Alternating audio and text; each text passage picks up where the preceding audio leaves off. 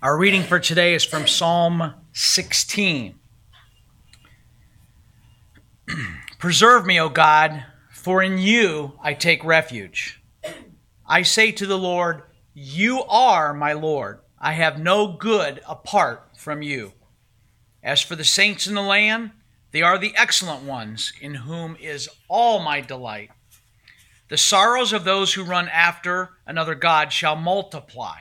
Their drink offerings of blood I will not pour out, or take their names on my lips. The Lord is my chosen portion and my cup. You hold my lot. The lines have fallen for me in pleasant places. Indeed, I have a beautiful inheritance. I bless the Lord who gives me counsel. In the night, also, my heart instructs me. I have set the Lord always before me. Because he is at my right hand, I shall not be shaken. Therefore, my heart is glad, and my whole being rejoices. My flesh also dwells secure. For you will not abandon my soul to Sheol, or let your Holy One see corruption. You make known to me the path of life. In your presence there is fullness of joy. At your right hand are pleasures forevermore.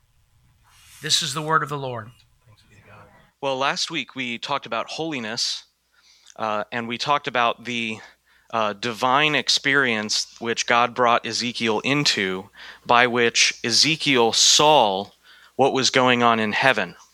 And if you remember that that sermon or that talk, we had mentioned how terrifying Ezekiel's vision was.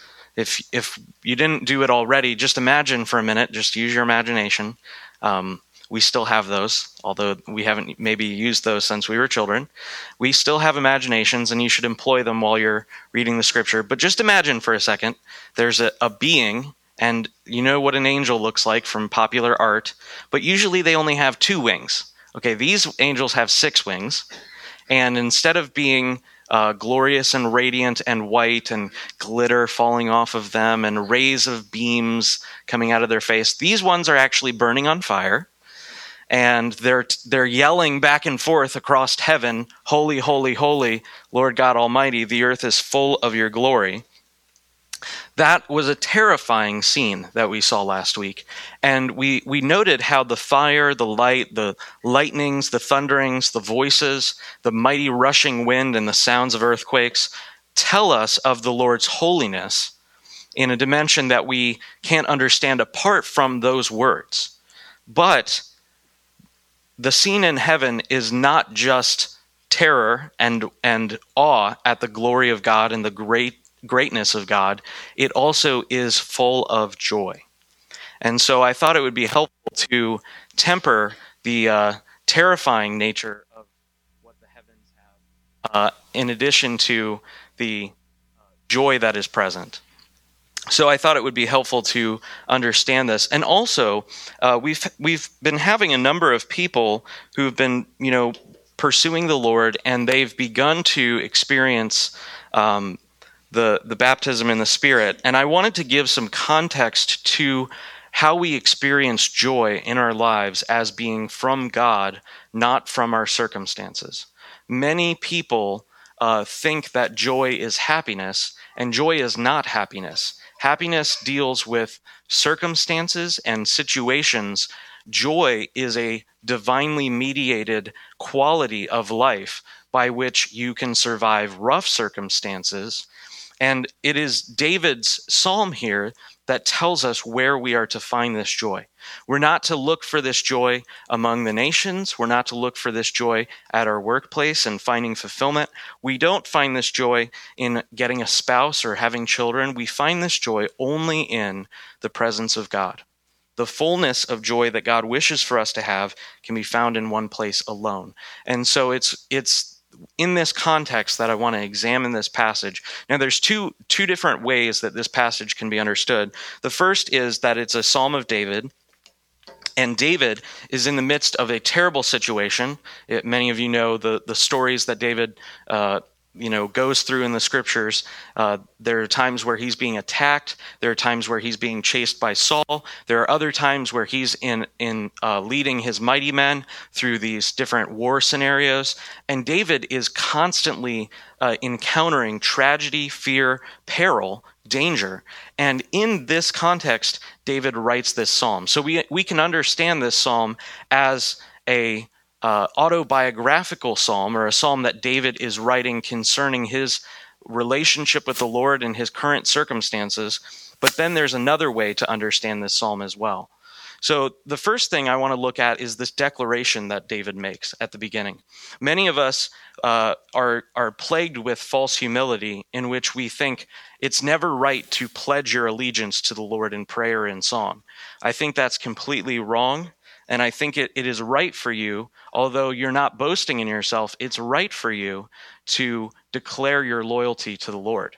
And we're going to look at that at the beginning of the psalm. We're going to look at what David considers to be the source or the quality of friendship, that is, who he's willing to associate with and who he's not willing to associate with. We're going to look at the perspective that David has in the midst of his terrible situation, which allows him to look past the circumstances and to the Lord. David's perspective, if he doesn't have this, he will consider the circumstances in life as determining his destiny or fate, rather than his perspective on the Lord being the source of his strength. We're going to look at the divine pleasure that David talks about here. This is a mystery which I believe is only found in the presence of God, mediated by the Holy Spirit. We're going to look at what he means by this, and then finally we're going to look at the messianic interpretation of this psalm, that is, what the psalm has to say about Jesus Christ and how the messianic interpretation actually reveals a mystery in this psalm, which we are now invited to participate in. David establishes a tabernacle, or the tent of David, and he's not commanded to do this. If you look in all of the scriptures, the Lord commands the tabernacle to be built. The Lord commands the temple to be built. But David, through his love for the Lord, establishes a house of worship which was not commissioned by God. And yet, unlike Nadab and Abihu, he's not consumed by fire. He's not, unlike the sons of Korah, he's not consumed by the earth. He understood God's heart and created a place of devotion and worship in which the Lord was pleased to dwell. And it's in that place that David writes these songs and uses these songs for the worship of Yahweh. And these worship songs that he's writing, these psalms, foreshadow new covenant realities which David, by the Spirit, is beginning to see. And so understanding this psalm as being about Jesus Christ more than it is about David, as the New Testament says, allows us to see our inheritance as New Testament believers or New Covenant believers. So although this is the last bullet point in today's message, it will actually take the most time. So the best is for last today. But at the beginning, this psalm, of course, is a petition that the Lord would regard his servant. David is saying that the Lord is my chosen portion, the Lord is who I take refuge in, and so he's asking God to consider his servant, David, and deliver him from this tragedy that's coming on him. This is not a unique psalm in that regard. Many psalms have this element of David or another psalm writer petitioning the Lord for divine protection in the midst of a tragedy. And so David reminds the Lord of his loyalty. He says in verse 2, "I say to the Lord, you are my Lord. I have no good apart from you." It's essential for you to be able to say to the Lord, "Lord, you are my Lord," not just "you are the Lord." Although we sometimes have an anti-individualistic bent in a reaction to the egregious errors of the hyper-individualistic culture, it is vital for you to call the Lord your Lord. He is not just the God. He is not just God Almighty. He is your God. And so David, through this prayer, has declared this truth over his life. Of course, the Lord is your Lord, but it matters whether you also acknowledge the Lord as your Lord. God is, of course, God over everything. Jesus does not reign unchecked. Jesus does not reign checked. He reigns unchecked. And so, of course, God is your God. But it's important for you to be able to, through the grace of God, say, Lord, you are my Lord. That's why I love that song, Oh God, you are my God. That's a wonderful place. And so David confesses this truth, and then he tacks onto this idea, I have no good apart from you. Now that is true whether or not David recognizes that. And that's true for you whether you recognize it or not. You have no good apart from the Lord, and David confesses this truth. He acknowledges this truth and agrees with it. If David moves away from God, if David runs after other gods, he's going to come into trouble. And this is what David reiterates in a few verses. So David takes joy in the godly around him, and he's establishing boundaries. He first considers God and himself in this state of tragedy, and then because he looks to the Lord, he then turns his eyes to his surroundings, and he considers those who are righteous and walk according to the Lord, and those who are unrighteous and go after other gods. In verse 3, he says, As for the saints in the land, they are the excellent ones in whom are all my delight. David, as a ruler over the people of Israel, considers the saints in the land, that is, the Israelites in the promised land, or understanding in a new covenant light, those who are redeemed by God to be Christians walking in the place that he's put them. These are the ones who David is delighting in. David's saying, these are my people. These are the people I want to be around. And then he prophesies a warning considering those who run after other gods. In verse 4, he says, the sorrows of those who run after another god shall multiply. So David is in this state of sorrow. He's in this state of turmoil and fear. He's in a bad situation. And yet he declares his loyalty to God. And rather than being tempted to say, I worship Yahweh, yet I'm in this bad situation, maybe Yahweh's not the real God. I should go and follow after another god who will promise protection or money or prosperity or wealth.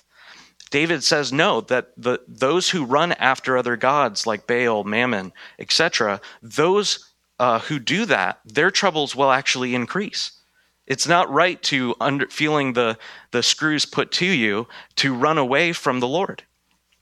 And so David says he will not even participate in their life. It's helpful to understand that when he says their drink offerings of blood, he's not just speaking about a particular thing that happened in the temple. He's talking about the idolatrous worship that took place. Those who would worship Baal or Mammon, they would actually, pour out either human or animal blood before their idol that they created with their hands. And David is saying that he's not going to participate in them, in those ceremonies. He's not going to be enticed to go after them. And he's not even going to take the names of those who run after other gods on his own lips. A few weeks ago, I was talking to some people about getting ready for college, and I had highlighted how Paul says in 2 Corinthians, that good company is corrupted by good morals are corrupted by bad company. David here is pledging, he's saying those who run after other gods, those who trust after idols of their heart that they've made, I'm not even going to participate in following them. This is a radical state for David to be in this oppressed, fearful moment where David's running for his life. He's probably hiding. He's coming under attack. David is saying, I want nothing to do with those who are not trusting in Yahweh. And so David is declaring his loyalty to the Lord and also saying, I'm not going to join in with those who put their trust in another god. He absolutely refuses their ceremonies of thanksgiving to the idolatrous gods that they serve, and he even refuses to speak their names. So David then, having considered the Lord and having considered his peers, those who surround him, he now turns to declare his perspective in life. Now, again, we talked earlier about declarations. David declares, Lord, you are my Lord.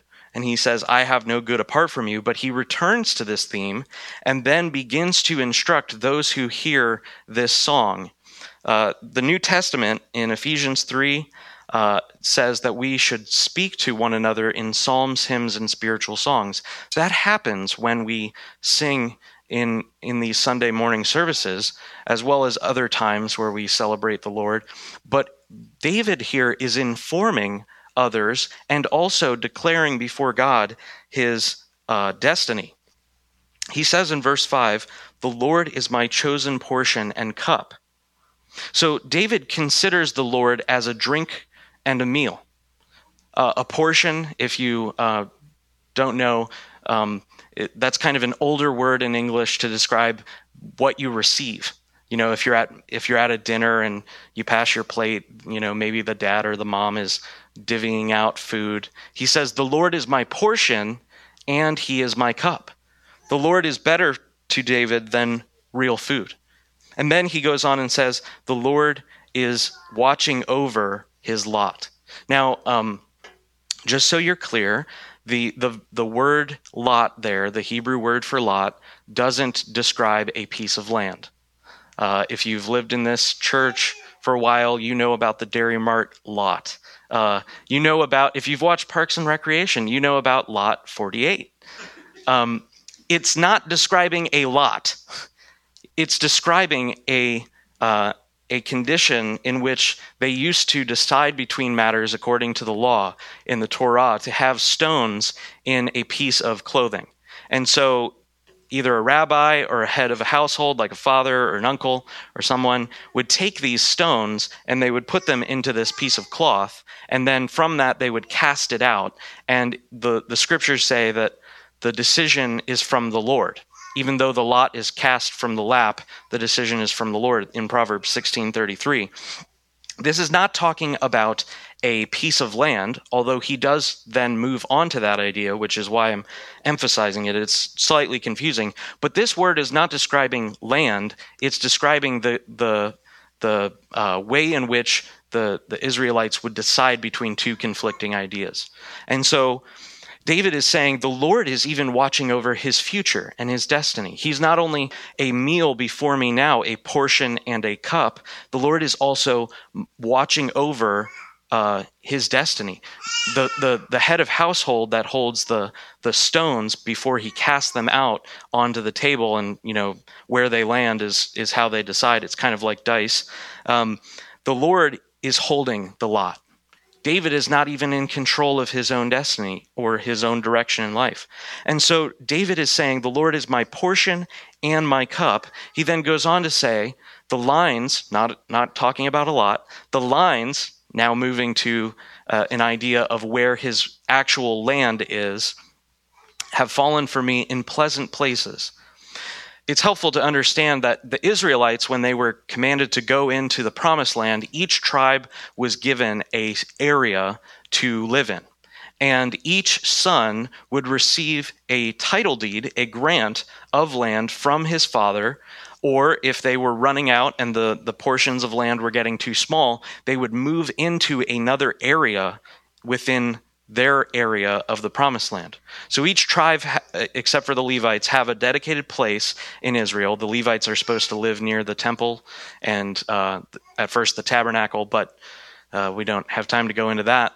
But you are supposed to move into an area of land that your father has. You're given that as an inheritance, or you go and extend the boundaries of your father's piece of land by military conquest in throwing out the idolatrous nations that were in the land. And so David is saying that the Lord is better than his physical inheritance of a piece of land. That's a pretty awesome idea. Imagine getting a title deed to a suburb of Dayton, like, for example, all of Kettering. All the land that Kettering has would have been, given to you as this early generation Israelite.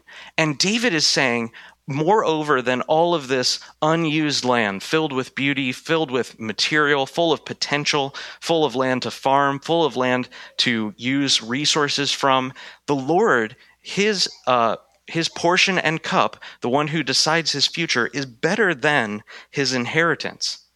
And he makes an analogy saying that the boundary lines, have fallen in pleasant places. He's saying that the Lord has seen to it to give him a spring and a quarry and a forest and a field to plant in, to harvest from, to mine, to grow in. He's saying that the Lord, his inheritance, is better than even a natural piece of land or a natural blessing. And so all of blessings for David come from the Lord. David recognizes that the heritage in the Lord defines the true boundary over and against the boundary that he may see in his world. Now, it may be the case that David actually wrote this psalm before he was even king over Israel.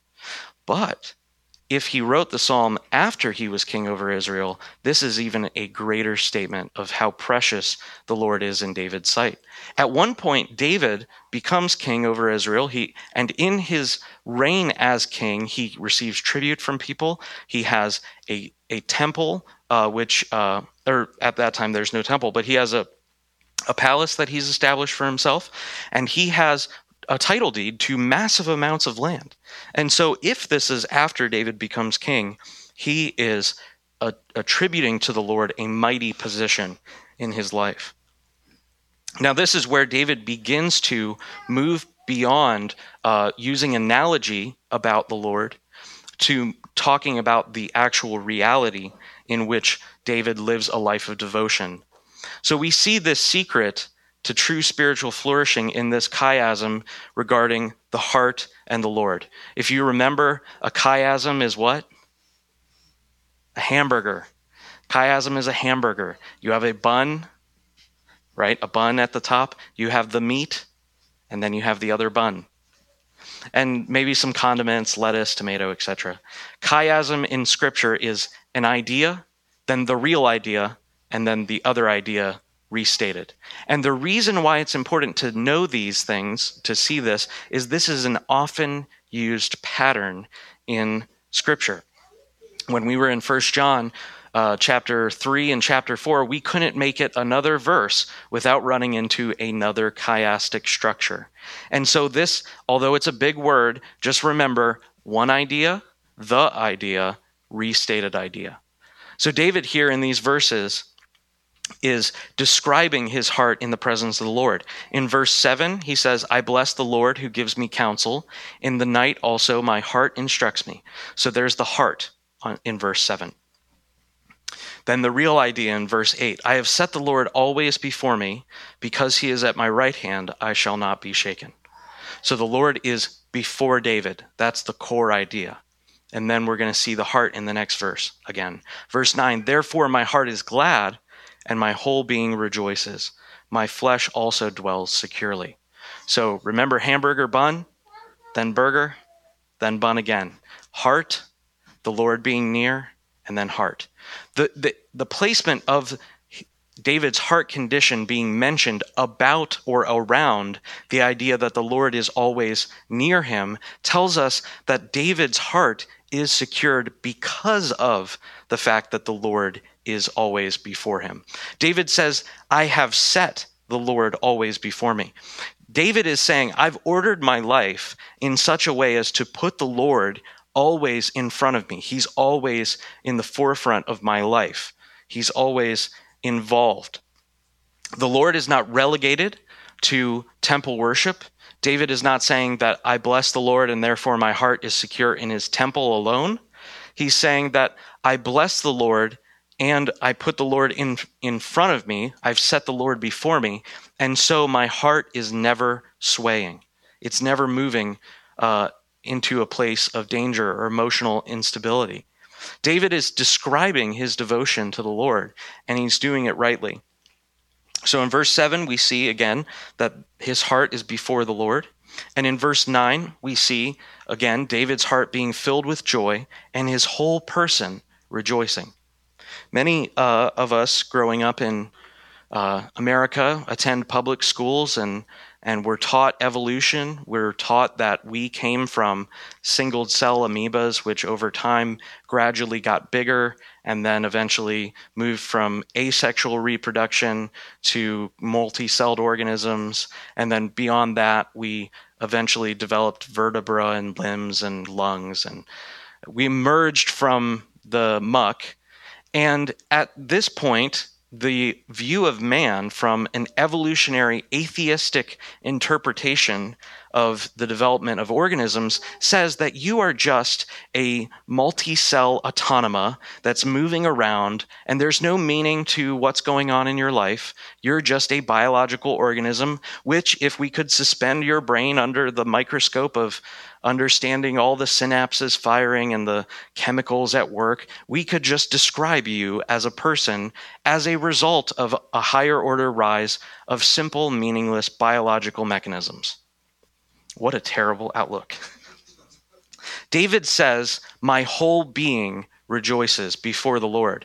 He's describing his emotional life, his heart, his soul. He's describing his spirit. He's describing his actual physical frame. You are a spirit, you have a soul, you have a body. You are not just a limb connected to some nerves, connected to a body. You're not just the outworkings of your biological mechanisms. You are a person and you are a living soul. And so David is saying, because his heart is filled with joy because of the Lord being always near him, that is having a spillover effect to touching every dimension of his life. He is not just some blob of mostly water connected with tissue. He is a real human being who is thriving emotionally because the Lord is always before him. The core of this chiasm tells us the source of this spiritual prosperity. He says, "The Lord is before me." And so we've got heart, the Lord being in front of him at all times, and then heart again. That's why chiasms are used. That's how you understand what they are trying to communicate. David has oriented his life such that the Lord is ever before him. In the midst of running his shepherding business that he was doing before he was king, in the midst of becoming king and running for his life for 20 plus years, in the midst of reigning as a king, the Lord is always in front of David. David's source of blessing and strength is the Lord, and that is because the Lord fills his heart with joy and gladness, and from that filling, that joy and gladness has a spillover effect to all of David's life. At this point, David then begins to describe a condition of hope for the future. And David says that God's presence in this scenario where the Lord is always before him, David has witnessed and is testifying about a reality that happens in the Lord's presence. He's not just saying, "This is my hope to find joy in God's presence." He's saying a declarative fact. The Lord's presence has limitless joy. And in that place, David is witnessing to us concerning where he's found joy and where we can find joy. In verse 11, he says, "You make known to me the path of life." Now, whenever you see an idea set up like this, and then a semicolon, oftentimes there will be another idea connected to it or explaining that idea. He says, "You make known unto me the path of life." What should we expect? The very next verse is describing what the path of life is. He says, "In your presence there is fullness of joy. At your right hand are pleasures forevermore." David is saying the whole way that life is supposed to work is it is supposed to be filled with and informed by and given energy from the presence of the Lord. He says that the path of his life is only sustained by being before the Lord, or rather setting the Lord in front of him. Now at this point, we see God's demonstration of geography regarding heaven. Remember earlier I had talked last week about how in Ezekiel 1 there's these living creatures, and there's a sea of glass, and there's fire and a whirlwind, and there's a bright burning man on the throne. That's true. And so what David is then saying concerning that idea is that's not the only picture of God's presence that we have. David is saying that at God's right hand are pleasures forevermore. Remember, you are not just a spiritual being. You have a body. You have a soul. You have a heart. You have a will. You have emotions. You go through life and your joy fluctuates. Your confidence fluctuates. Your fear goes up. It goes down. He says that these divine pleasures are the source of his joy, and they're found at God's right hand. And so in this place, he's saying at God's right hand, these pleasures that are everlasting, these are not just a spiritual reality. He is saying that this is a reality that goes beyond just attending to the emotions or the heart. This has to do with body. This has to do with soul. In another psalm, in Psalm 84, verse 2, he says, "My soul longs, yes, even faints, for the course of the Lord." Now, that is a description of what his soul is experiencing. But then he goes on and moves past his soul. He says, "My heart and my flesh cry out for the living God." Now, David, when he uses this word flesh, he's not using the word that Paul uses in the New Testament to describe the earthly, sinful desires that we have in our body. That is, being a human, being, as Paul says, regarded as a man made after the image of the earthly man. That word flesh is the Greek word sarx, and it describes sinful desire. But that's not the same word here. This word, when David says my flesh, he is saying my body. And so what is he saying? This is a mystery. David's soul has a longing, right? What is a longing? A longing is a deep desire to return to something that you've experienced, maybe in just a little way, or maybe in fullness. But David is saying, my soul longs for the courts of the Lord. And then he goes on to say that his heart and his flesh desire to be in God's presence. He has a memory of what it's like bodily to be in front of God. And so David is confident in this psalm that that God will not abandon him. Remember, this is a psalm that David is crafting. This is a song. He's pouring out his heart before the Lord, and he's saying, Lord, I'm in the midst of possibly fear for my life. I'm in a dangerous situation.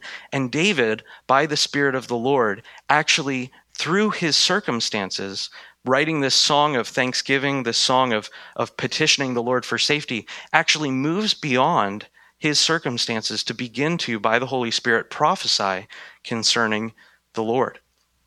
There's a very challenging reading that is brought to us if verse 10 relates only to David, as we're about to see.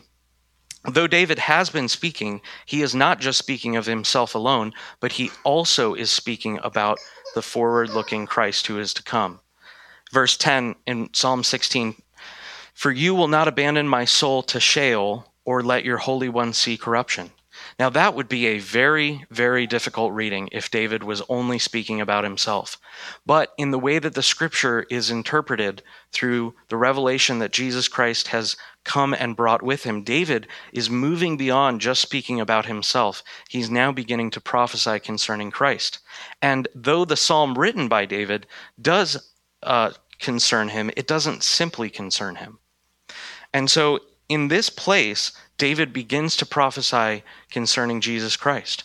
And we know this confidently because of Peter's testimony on the day of Pentecost. This isn't John Weiss's nice interpretation framework. This is what Peter himself on the day of Pentecost says concerning this psalm and what it means that Jesus Christ has come in the flesh. In Acts 2, 29 through 33, he says, "Brothers, I may say to you with confidence about the patriarch David that he both died and was buried." Amen. David was a man. He died and was buried. So what does it mean when David is saying, I know that you will not abandon my soul to Sheol, the place of the dead, and will not let my body see corruption? Well, Peter quotes this psalm, verses 8 through 10 or 11. and then moves on to interpret it in the light of Jesus Christ. Peter's saying, because Jesus Christ has arrived on the scene, he gives meaning and understanding to this mysterious nature of David's petition to the Lord. He says that his tomb is with us to this day. Verse 30, Peter continues, being therefore a prophet, and knowing that God has sworn an oath to him that he would set one of his descendants on the throne, he foresaw and spoke about the resurrection of the Christ, that he was not abandoned to Hades, the other word for Sheol, nor did his flesh see corruption. Again, he's talking about his body. And Peter continues, he says, this Jesus God raised up, and of that we are all witnesses. Being therefore exalted at the right hand of God, and having received from the Father the promise of the Holy Spirit, he, that is Jesus, has poured out this that you yourselves are seeing and hearing. What happened on the day of Pentecost?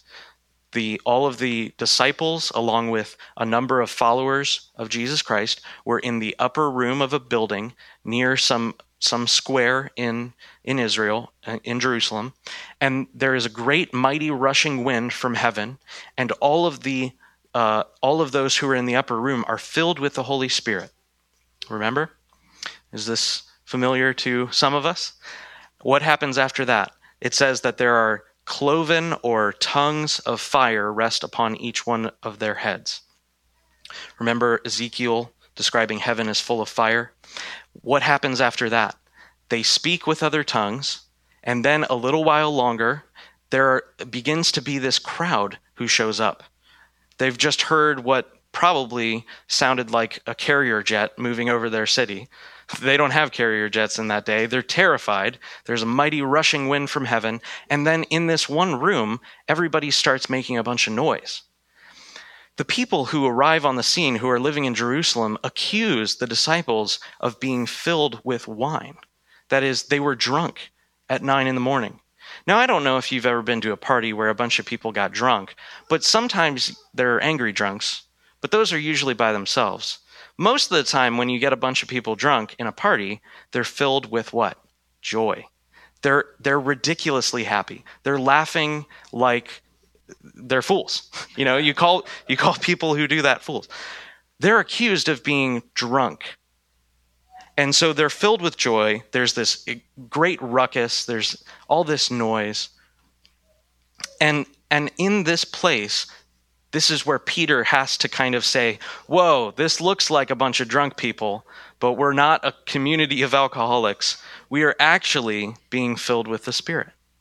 And so Peter gives an understanding of what David is talking about when he says, at his right hand, there are pleasures forevermore. And this is where it all begins to tie together. Through the coming of Christ in the flesh, we see all mysteries revealed. Now, to be sure, there are things that we don't yet understand, and there are things concerning God's future that we don't fully know how they'll work out. But when Jesus Christ comes on the scene, every prophecy concerning the Christ to Israel is made true. It comes to pass. And so this prophecy concerning the Christ is revealed. We now have understanding because of what the apostolic interpretation was on the day of Pentecost. Jesus, after his ascension, goes to the place where there are pleasures forevermore. What does David say is that place? God's right hand.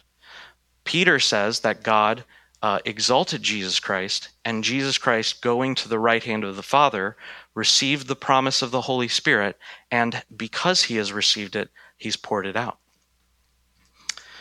Jesus receives the Holy Spirit from the Father. Think about this. The Father gives the promise of the Holy Spirit to Jesus. Jesus has ascended bodily. He's entered the throne room of heaven. He's taken the scroll. He's sat down on the throne, and the Father anoints Jesus Christ with the Holy Spirit. And at that point, then, Jesus then turns around and dispenses it on the church. The Hebrew writer speaks concerning the glorification of Jesus after his ascension as well, quoting yet from another psalm, Psalm 45, verses 6 and 7. He says, the Hebrew writer says in verse 8, "But of the Son, he, that is God, says, Your throne, O God, is forever and ever." You ever wonder where the doctrine of the Trinity comes from? It's the Scriptures. And what's a glorious scene of the deity of Jesus Christ is that the Hebrew writer says that Yahweh, or as we might understand, God the Father, is describing to the Son and calling the Son God. What a glorious mystery. The Father is not above the Son. The Son is not beneath the Father other than a role in the begetting. That's for another day. He says, God says to the Son, your throne, O God, is forever and ever. The scepter of uprightness is the scepter of your kingdom. When we sing that song here, stretch out your scepter of righteousness, these are the ideas that we're petitioning the Lord to do. Verse 9, you have loved righteousness and hated wickedness. Therefore God, your God, has anointed you with the oil of gladness beyond your companions. So, the Hebrew writer is interpreting Psalm 45 as being describing of Jesus Christ after he is ascended, because God gives an understanding or gives a judgment of Jesus' life in verse 9, saying, you have loved righteousness and hated wickedness. And then at this time, God rewards the Son. And he says, therefore, God, your God, has anointed you with the oil of gladness beyond your companions. Jesus Christ, we understand by this passage, in receiving the Holy Spirit, was anointed to serve as king over all creation, and he has received joy above his companions. That word beyond is, although I love the English Standard, I don't think that's the best understanding of that word. He says the word is more literally translated above your companions. And so Jesus Christ, ascending into heaven, receives the Holy Spirit above his companions, and we know from Peter that Jesus Christ then pours this out. Because Jesus' reception of the Spirit is done in his role as the federal head of the church, or the person who is representing the rest, because it's done as a federal headship, he then likewise pours out the Spirit upon the sons and daughters of God, fulfilling the promise that Joel 2 talks about, that in the last days God would pour out his Spirit upon all flesh. So the joy unending and divine pleasure we understand by tying the pieces together comes from only one place, that is, the presence of the Holy Spirit, which is for us. What does Peter say concerning the promise of the Holy Spirit? He says, the promise of the Holy Spirit is for you and for your children and to all who are far off. He's talking about lineage and a heritage. Beyond that, beyond the Holy Spirit's presence being for us, we also are united with Christ by the Holy Spirit.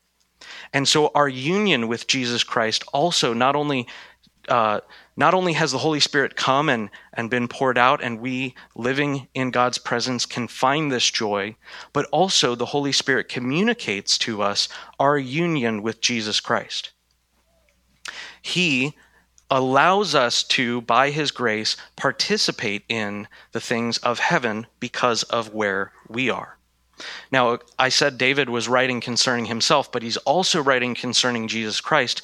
But now that you and I have been invited to live the life of Jesus Christ by this power of the Spirit, we are brought into the picture as well, which is a beautiful mystery.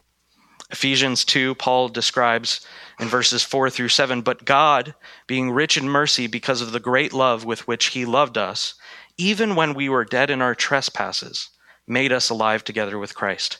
You don't clean up your life to get right with God. According to Paul in Ephesians 2, he says that God makes you alive when you were dead. God is the one pulling you out of death and into life. I don't know about you, but I've never asked a dead person to do anything that I thought would get done. Dead people do not do anything. You're dead in your trespasses and sins. God in his great mercy makes you alive, and that making you alive motion, verse 6, and has raised us up with him, that is Jesus Christ, and seated us with him in the heavenly places in Christ Jesus. You are not just a bag of water connected by tissue. You have a spirit. And by the Holy Spirit, you reside with the Lord Jesus in heaven at where? The right hand of God.